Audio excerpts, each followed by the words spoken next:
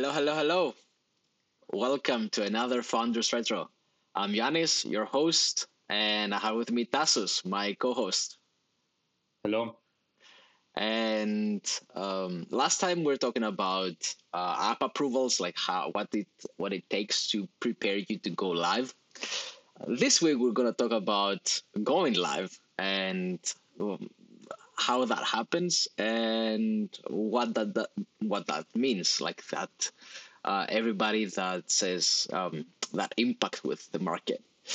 So we launched our product 1st of September, our first version of our product. And Tasso, walk us through that day and the next days of what happened during that time.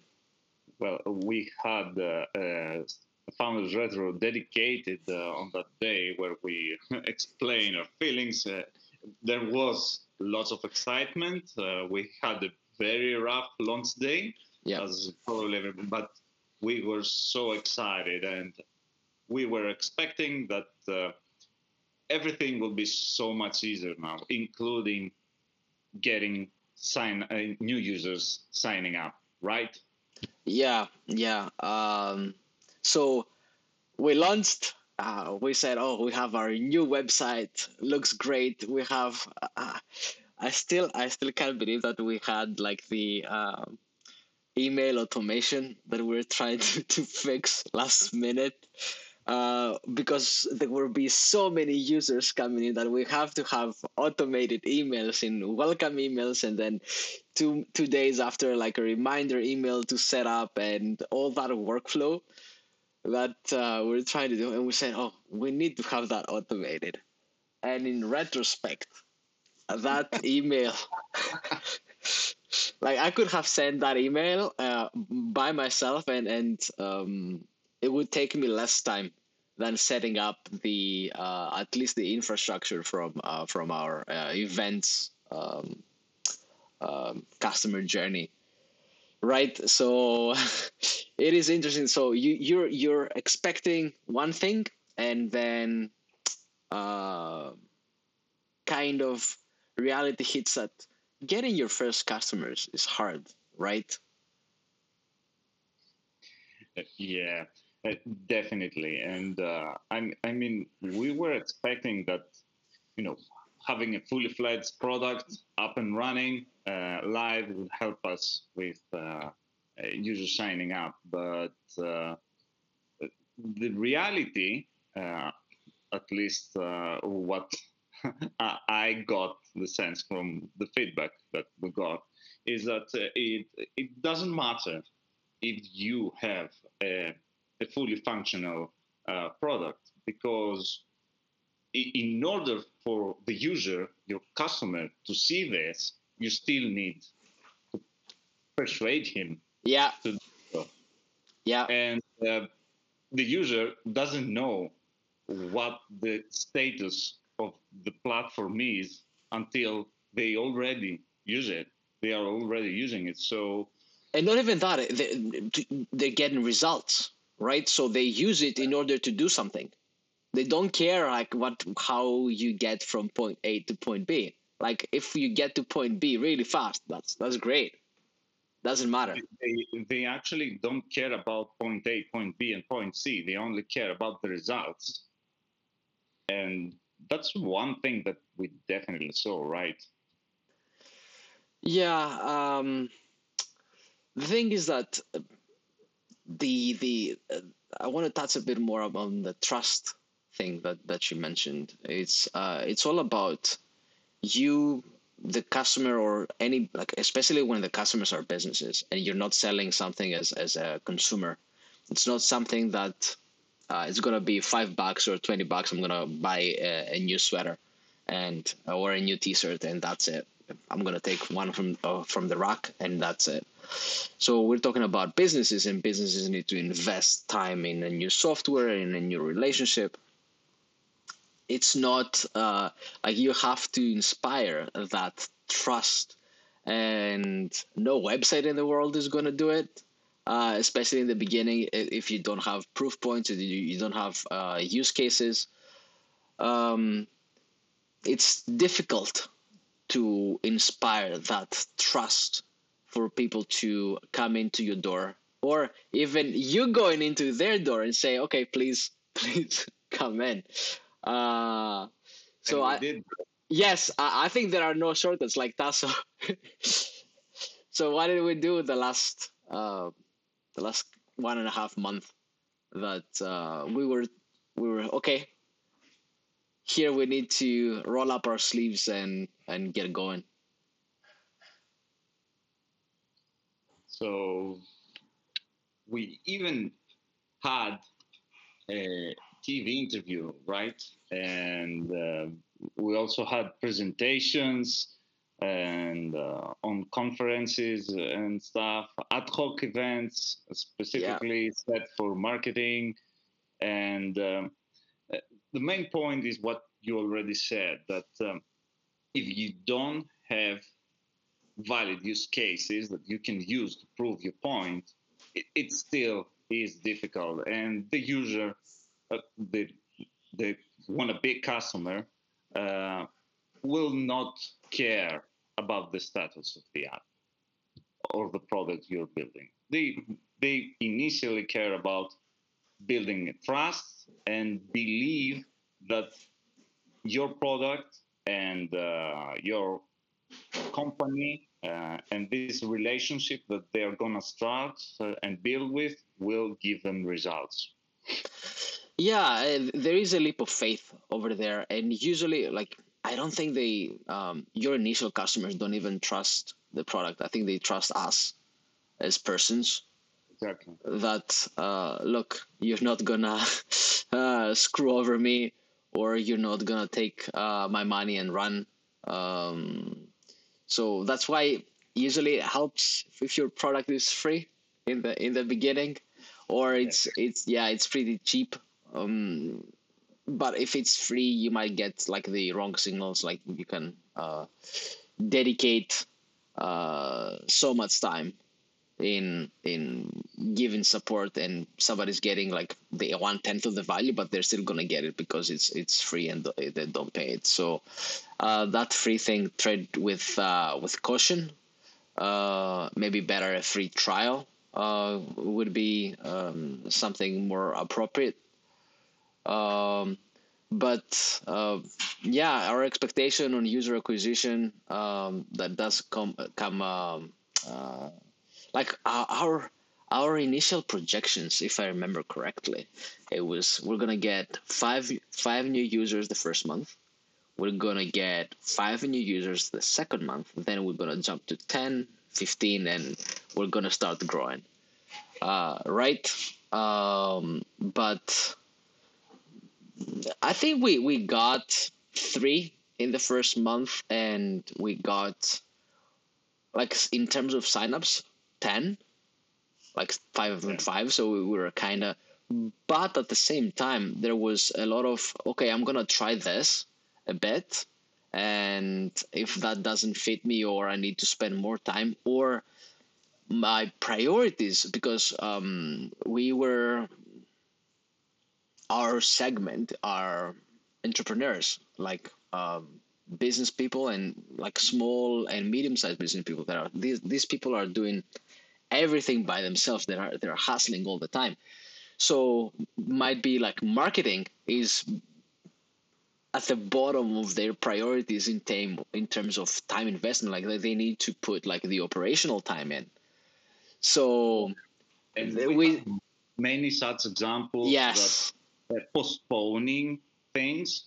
And another thing was that uh, because of the people that we chose that were not marketing experts, they also needed much more guidance on this. And this combined with their lack of time also made the whole procedure almost grind to a halt. But we did get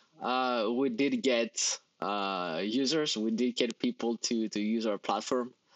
Uh, One thing that Like, man, users are gonna break everything. It doesn't matter how robust is your platform initially. Like, if it's not running there for 10 years, they're gonna break it. I believe that they can break it even if it's running for 10 years, and there are multiple examples of such things, right? Um, you just get the chances lower the more time you're running and the more fixes you do. But this doesn't deprive them of the ability to break it again. And oh boy, did they break stuff. Yeah, my favorite was the interaction, because in the beginning you have to kind of white glove the whole situation. And when I was monitoring somebody from our from our users, and that somebody is actually a young person. So when they had their chat interface in front of them, they they did not even try to make conversation. It was like, oh, CTA, like call to action, without even what is CTA or what do I know, where do I find, how do I do, like just one question, like just one word. And I don't know how they expected this to work. I was a bit dumbfounded then. It was an interesting experience to see live. It was like, what is going in that person's head? Like, what do they expect to come back? Yeah, the point is that the user expectations uh, rarely meet uh, our expectations, right? And this is the whole trick and the thing that we get more experience with, trying to match our expectations with our customers' expectations. This is the process of building a better product. But no matter how good you are at guessing, because it involves a lot of guesswork, right? At guessing your customers' expectations, they're still gonna surprise you.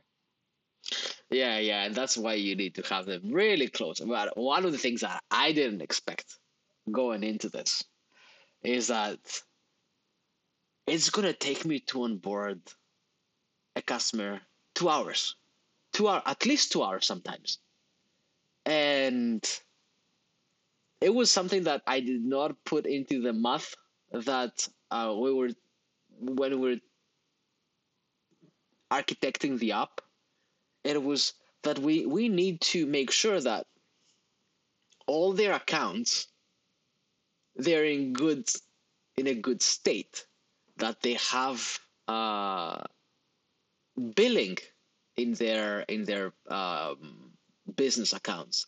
They have billing set up, that they have set up the respective advertising accounts, that they have connected their accounts. Like if it's Meta, they have connected their Facebook and Instagram accounts correctly. And that wasn't the case for anyone. Nobody. Yeah, it definitely involved lots of hands-on work and cooperation with our customers in order to make sure that everything is set up. This is a problem that there is when you choose a non-expert um, audience, right? They do think that they have everything set up and working, but this is rarely the case. And as we noticed, it's almost never the case. Yeah, and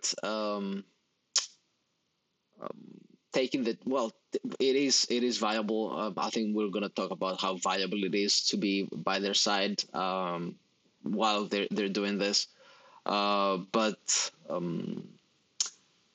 setting up their kind of social infrastructure or advertising infrastructure, it's a needed step for us. So in order, well, and the funny thing is, okay, the setup for anything else for all their accounts took me like 2 hours, and when we got to Neatly, oh, just click here, click here, click here. We're done in 2 minutes. And it's like that should have been it, man. It was. I was happy that that was the smoothest part of the whole debacle, but at the same time, like we have to do that with everybody or find another solution. At least in the beginning, like we have to do this. I think uh, with everybody. Yeah, I think one of the most valuable lessons that we got was that it's really important being on the side of your clients and customers during those first steps, both for them and for us. And not only does does it create this sense of trust that we mentioned before, but we also get feedback and we understand things that we wouldn't Yeah, initially. yeah. I think that trust building aspect is, I think, the most important, especially in the early days, to get that trust going and build that relationship. Doesn't matter if you're not making money. Doesn't matter if you're just be transparent and then try to build that relationship and help them by help yourself by helping them in terms of what the product you should build, what are the features, what are the pain points, and how they're solving them with the app. Yeah, I think that summarizes our initial impact with the market, like the first feature. So yeah, do you have anything else to add, Tasso, to that? I would perhaps change the word impact with ramming. No, no, we're not in medieval times here. But other than that, yeah, lots of things going out of plan, but also so much valuable feedback. Yeah. That that's that pretty much summarizes To our yeah, the if we had an advice at the end, like keep your chin up. It's going to go south no matter what. Um, so just try to make it happen in any shape or form, and every person that you get the time to invest with you and your app, it's valuable. So yeah, keep it up and join us into this struggle of building a meaningful company. Awesome. That's all. Thank you so much, and everybody, see you next time. Take care.